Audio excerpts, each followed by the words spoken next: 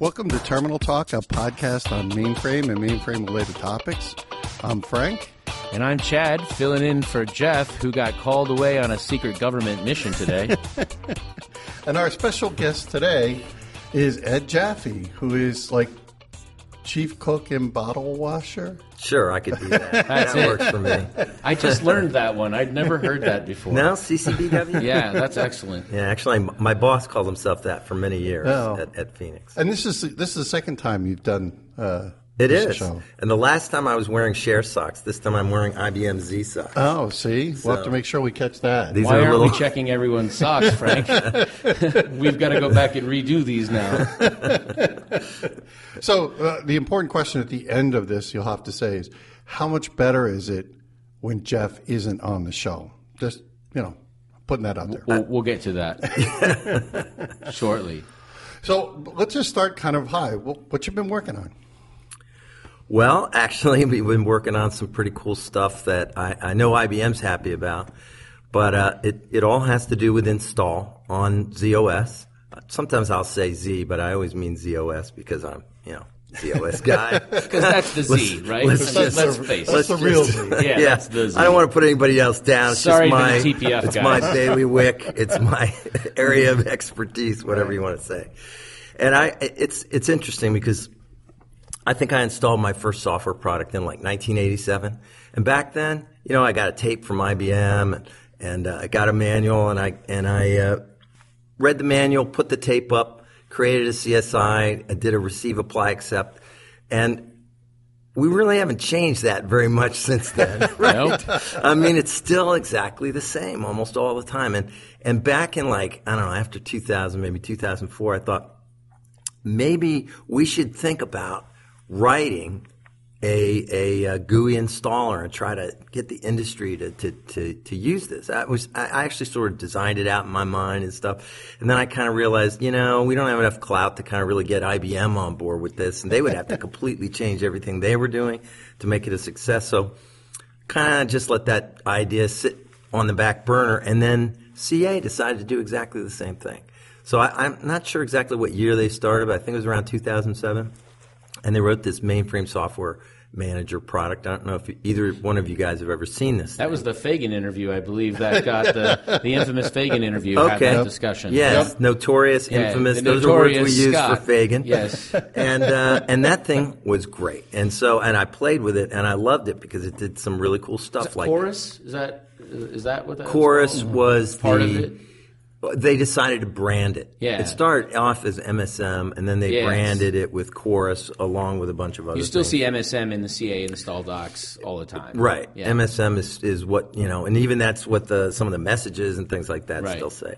But anyway, it was great because it was all atomic. If anything failed halfway through an install, it would back out the entire thing. It was great. You never had a half-installed thing, which has always been a problem. Right. How do you recover?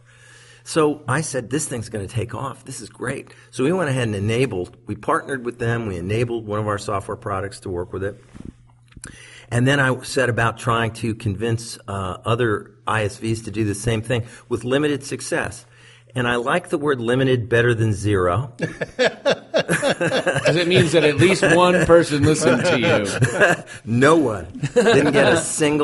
Didn't get a single bite on this. That is still limited. There was only one other. It's limited, very limited.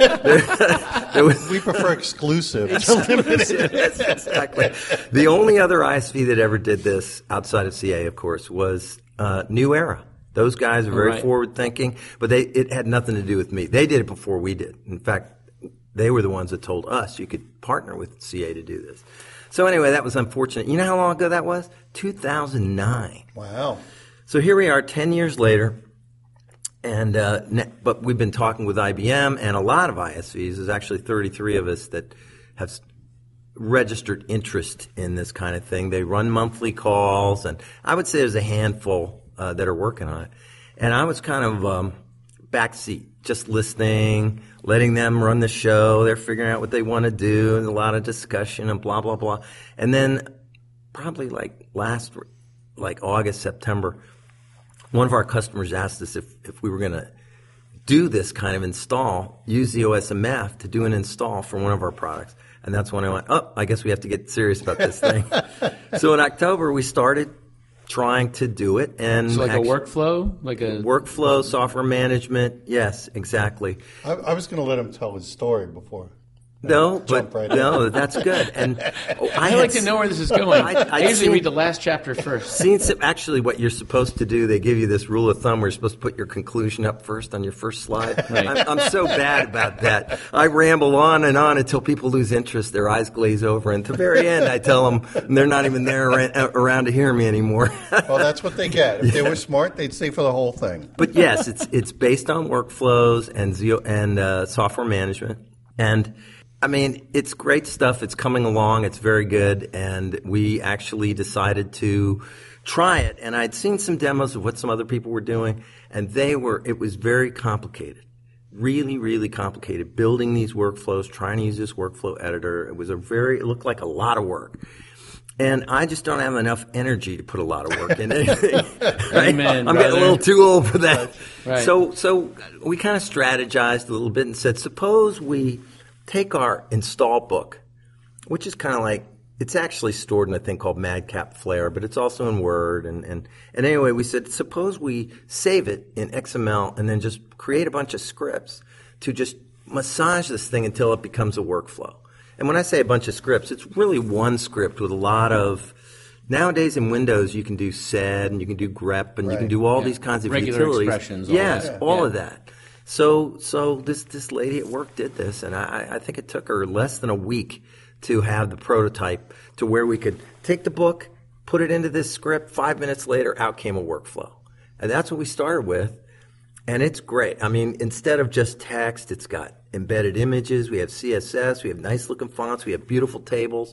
It just looks as pro as anything you'd ever want to have because we took this approach and took it from an existing, working, beautiful book, right? And so, but then the hard part after that is, of course, putting in all the metadata, right? All the dependencies between steps and the scripts that actually automate things. And that's what we did. Every single step you do, there's workflow automation behind it. And so if you want to, APF authorize some libraries, you press a button and it issues all the right commands with all the right attributes. And you can add to linked list. You can add dynamic LPA, whatever. You don't even have to be a sysprog to do this stuff. And so we're kind of proud of it. So, we wanted to talk about it. Yeah, that's actually pretty awesome. Can you tell us a little bit about what it took just to get started from a ZOSMF perspective? Did it take a long time to get it started? Oh, you mean to bring ZOSMF up and that sort of thing? Well, I have a history with ZOSMF. I was one of the early complainers. Yes. Back in the day when it was all configured through scripts. Right. And it was, I think it was ZOS 1.11. And we had a very slow system back then. It ran, the configuration script for me ran over the entire weekend and then failed. So I tried multiple times to get this thing to work, and each one was about a week long. I'm not kidding, because we had a very, low MIPS processor, and we didn't have zips, and this stuff didn't run on zips anyway. So anyway, they've improved things dramatically since those There's still days. Java behind a lot of it, though, at that point. No, the configuration scripts were all just shell scripts running in ZOS Unix. Oh, gotcha. And so it was all just CP work, just straight up. and very, very heavy footprint. And ZOSMF used to be slow because it was on WAS OEM, which was really just straight WAS, just OEM'd. And then out came Liberty. That was better. And things have just gotten better and better. And now they have a Parm lib for configuration. So, good old-fashioned, guys like me that still call MVS, we can configure this thing without having to know, how to write a shell script or anything like that. Right, that was important. So it's way different now. And it comes pre-enabled on I think 2.3. Yes. Yeah.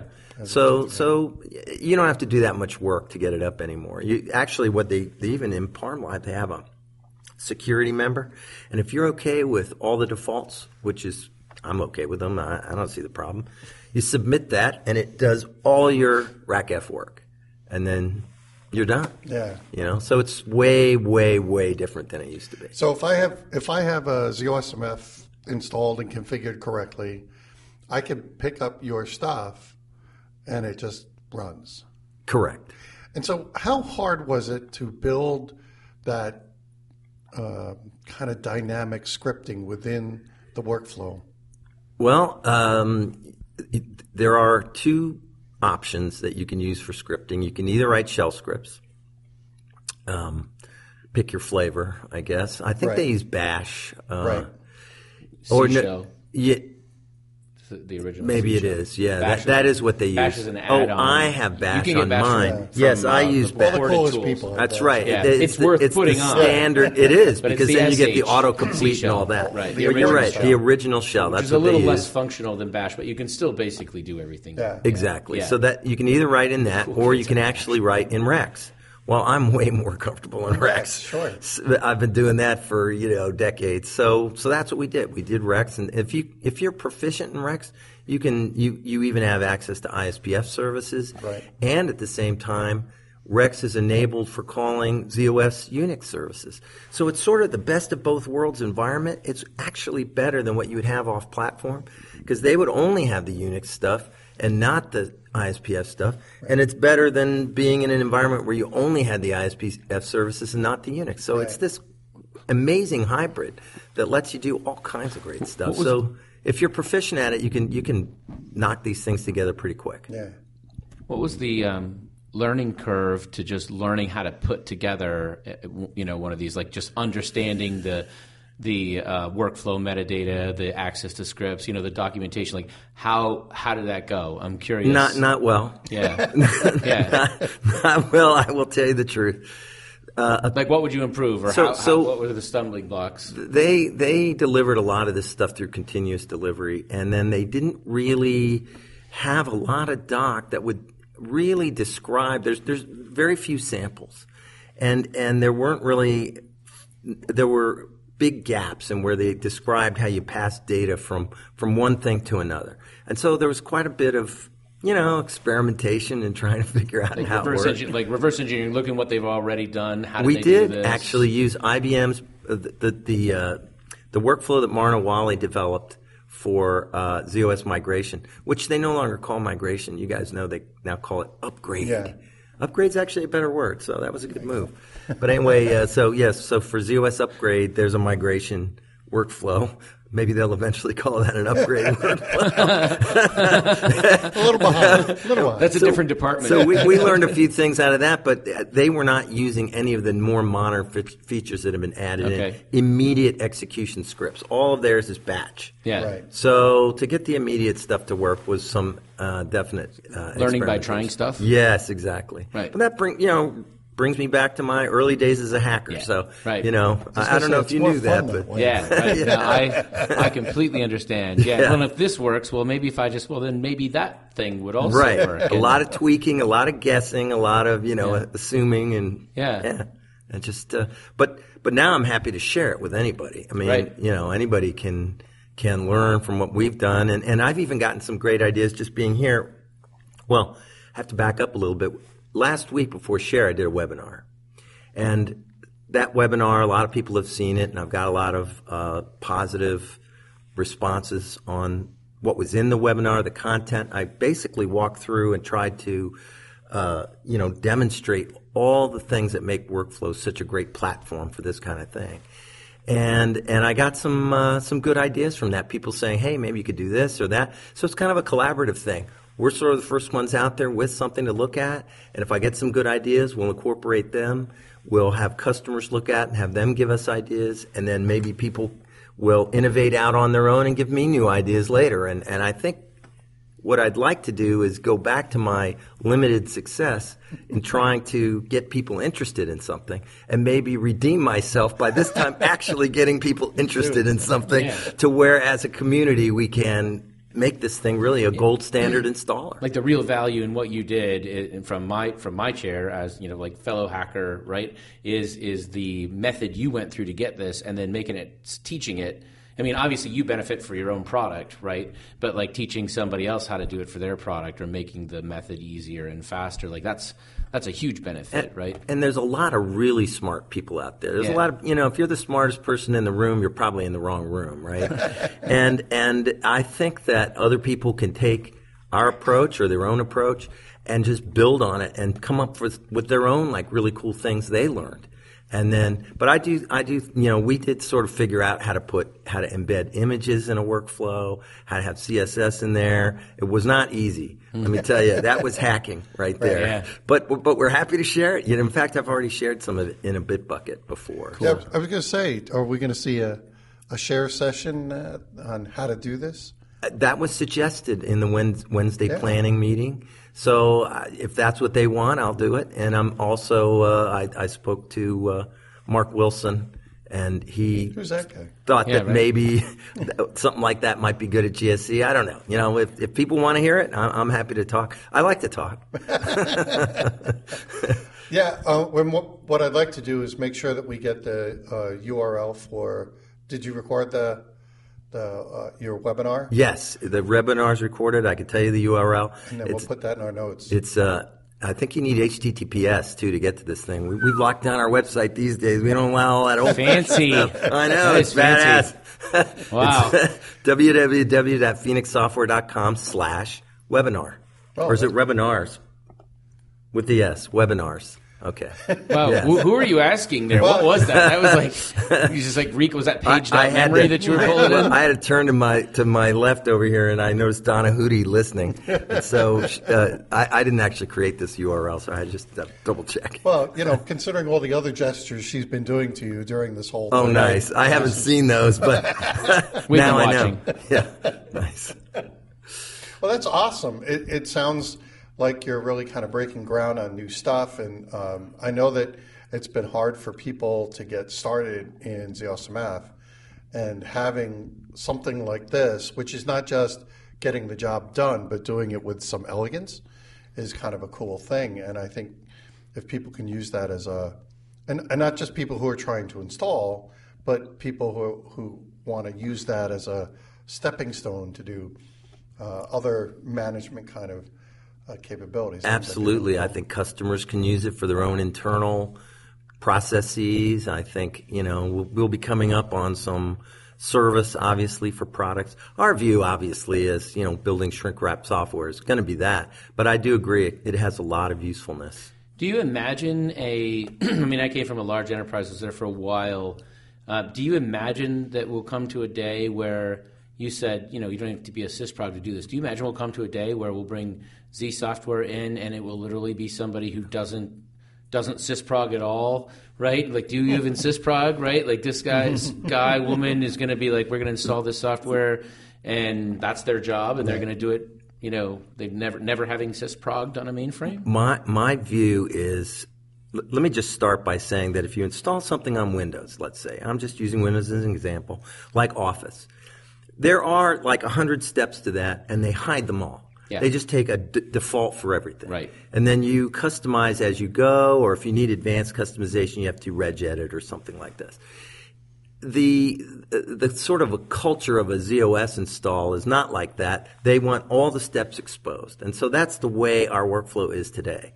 But I do believe that there's an opportunity there as time goes on to start combining some of these steps to where instead of saying, step 1 is APF authorized, run this script, and it does it for you, which is great. Step 2, LPA. Step 3, linked list. Step 4, SVC. Now you have a working product. I think there's opportunity to say, step X, configure the system, and boom, it just does all those steps under the covers, right? And little by little by little, we can compact this all down as people gain more trust in it and believe it's going to do the right thing under the covers, to the point where, yes, you could have somebody that wouldn't even know what was going on. You say install, it's the easy button, and it just goes right to the end. So I can see that happening. I really can. You got me thinking. Uh-oh. For me, that's the drive, right? Is I want to create an environment where I have in every shop a bunch of drivers who are doing, a bunch of things to direct things, but don't really understand what's going on underneath. And then you have 1 or 2 mechanics. And maybe I don't even need mechanics in-house all the time. Maybe I have one on retainer or, to me, that's the model that we have to get to, because that is more in line with what happens everywhere else, and still it allows the platform to be able to be that premier capability. Right. Do you see, Ed, as though, as I'm thinking about this, and I'm thinking one of the reasons that works in Windows, for example, is, there's not a ton of customization that even the most advanced Windows administrators do to the core Windows part of it, right? I mean, it's generally installed in the same place, like all the core files are in the same place because it handles that from the get-go. But ZOS mainframes have grown up over 30, 40 years of all kinds of people. We were having a conversation last night, like people who built this are now dead, right? And have moved on somewhere along the line. But there's so much customization in the underlying operating systems, how things are implemented, how processes are done, how stuff is installed and cloned and all these kinds of things, that it makes those easy installs. You have to account for all kinds of variables in the underlying implementations or do a lot of research every time. Do you think that's going to be do you think that's going to be, if you had to predict the future, is that going to be the responsibility of the installer, or do we also need to start pushing people to start maybe standardizing the actual underlying configs more to make that easier? I think the latter is true. I mean, I think it's a shared responsibility, but clearly, people need to try to get modifications out of the operating system, and they've been doing that, actually. Yeah. And that session we both attended yesterday. It's a session about Jez 3 to Jez 2 conversions. Right. Those guys were talking about how they went through all their mods and eliminated a whole bunch of them. Right. Just on principle. They didn't want to have to convert them over, so they just got rid of them. So I think it actually be worth, because this is kind of, we focus this on some of the newbies. Like, if we're talking about mods on a ZOS system, like if I think about mods on Windows, you mentioned regedit, and that's usually a pretty, most people don't just do that, right? But modding a ZOS, well, yeah, most people, right? But modding a ZOS system was the way it was done. It was an open source operating system back then. So it was the first one. Can you talk a little bit about, like, if somebody's saying they're installing a user mod or an exit, like I know when I started, those things didn't really mean a lot to me. Like, what are they really doing there, and how does that modify the operating system? Yeah, so the difference between a user mod and an exit is a point in the code where the operating system or the component, whatever it is, deliberately passes control to you as the customer and gives you some freedom to make some choices, right? To configure something about this path, this code path right now, so that it will maybe provide some sort of a default or do some other kind of thing, massage an IP address, whatever it happens to be. And then return with return codes, and then the operating system says, oh, okay, I understand what this exit wanted me to do, and it moves on. Well, if there aren't enough exits to be able to do what somebody needs done, and they find that it's going to take 5 years for IBM to respond to their requirement. Why are you looking at me when you say hypothetically, then they're under pressure, right? This thing needs to be done. It's got to be done. I need the feature. IBM can't do it. And that's a mod. And that's when you actually go in and patch the operating system in some routine somewhere. In Jez, it's easier than some other things because there's source code available. But a lot of MVS there is still source code for it. It's got a lot of history, and there's a lot of modules out there that are still just what they were in XA days, and so you patch in a change, and that's a mod, a true mod. And true modification. And this is why system programmers are called system programmers and not just administrators, right? Because you actually had to be able to write, read assembly code, this sort of stuff, in order to make the operating system configured the way your enterprise needed it to be. That's right. It wasn't just changing ParmLab values. That was part of it. But you literally had to be able to read and write code as an administrator of the system. And I think we're moving towards more policy-based everything on MVS. And so I keep calling it MVS. It's okay. Sorry about that. That's all right. Fine. I call VTM, RACF. What can I say? There's nothing wrong with that. Yeah, all right. So, we're getting more there, and they're actually enabling C to be used for exits. They're creating a lot more headers, C headers.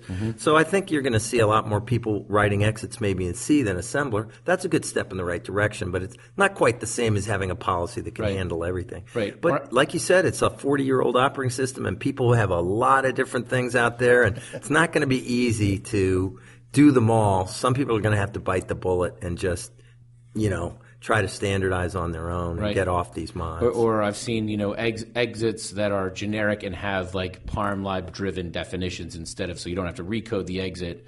You could just make the changes in a file instead. That's the best way right there. Right. Yeah, if you have to have them, that's how you do it. Yeah. Well, and we do want to move things to be increasingly more standardized, because we need people to be using the operating system as a cloud platform. Right. And the more we're like a cloud platform, the easier it is for people to make some of the migrations, right? How much time do most businesses take doing IVPs, installation verification programs, after they've got stuff running, right? The idea is you do that because I've highly modified my world. Right. As we start to change that model, we can really begin to be more like what people expect systems to be like these days. Right. Well, what you want is a standardized set of behaviors. Right. And if you are trying to develop software, either as an app developer, working for a customer, or even as an ISV, if you can't depend on a behavior because it's being modded everywhere you go, you just can't use that. Right. You just can't. You have to do your own. And what you want is for a constant set of behaviors, consistency across the industry. Right. That would be ideal. That would be very ideal. Right. You want common naming conventions, common APIs, things that can be modded today, just standardized, right? It's like just because you can have all of your lists named anything you want, whatever, you know what, now you can't. Now it can only be called this. And it's like, right, and now when you do the install, like that's what it's called. Exactly. Right? And that's, that's how that works in other operating systems. Even if it just was done through one level of indirection where you had an ampersand symbol that was, this is what a list pattern looks like, or something like that, so that even if it was different, you would still be able to standardize the way that you use it. Like control block by control block to get to the answer for every single thing you need. Exactly. Right. Yeah. And we already kind of have that because we're so lazy. we don't have system programmers where we're at, so we just lay the operating system down the way it came. And so I like it like that. Why customize it? I just like the way it comes. It works great. Let's not say that's lazy. I think that's smart. I think that's intelligent, right? Yeah, and also we don't have the resource, but it's still smart. Well, actually, what it proves is that's the path to being able to get a complicated operating system up and running with very little manpower. Efficiently. And exactly. And if that's what people want, they want to spend less money and so forth, that's probably a good path to follow. But I want both ways, though. I want it to be easy, and I don't want to have to do a lot of work, but I still want it exactly the way I want it. Right. So, getting people to understand. Well, you're finicky. Yeah. Getting people to understand how to provide the right level of that kind of roll your own, right? The problem is that every ZOS system out there is bespoke, right? Right. And we have to get away from that. Everything is. Do you really need it to be that tailored? There must be something that's a little less tailored, but still gives you the kind of flexibility. This is where you go back to the need. What is the need that's driving that? Are you customizing it just because you can, or are you customizing because you have some need? And what is that need? And then that need might be born out of a lack of education or a lack of knowing that there's other tools out there that can do what you need, or other ways to get it. Yeah, or at the time that you did it, to Ed's point, at the time that you did it, there was no other way of doing it. Right. Right.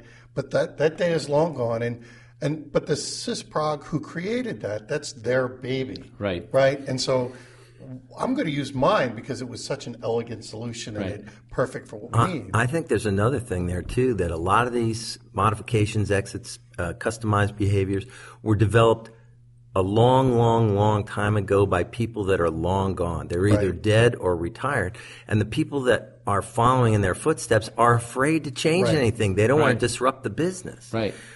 And that right there, you know, there's a fear that they don't want to stick their head up and get it chopped off by deleting some code that turned out somebody was using it. Right. Or they don't have the skills to just like literally disassemble it and go through and figure out what was doing and figure out what they could do instead of that. I mean, or the time or the energy or the funding. You know, if you had management buy-in on this to say, look, let's experiment a little bit. Let's try to take some of these things out and see, does anybody notice? Right. That's to turn the power strip off and see what doesn't work and who hollers. Exactly. Yeah, but this is lowering your total cost of ownership, right? If you don't have to have 12 sysprogs around, highly paid, working on this, whatever, versus the person who can install software that doesn't. We have a 3-way parallel sysplex with no sysprogs. We have a computer room with big iron in it, and it's dark all the time. Right. So, you know, it can be done. We should have him come back and just talk about that at some point. That is actually, absolutely. I would love to do that. Yeah, it's literally a real computer room with disk and tape, but there's nobody in there. Yeah, a lights-off data center. It is, truly. That's pretty cool. But we're already at the bottom of the hour here. How does that happen? It keeps happening. Well, we get good guests. We have good guests. Very good guests. Awesome. So I want to thank you, Ed, for coming again and talking about this.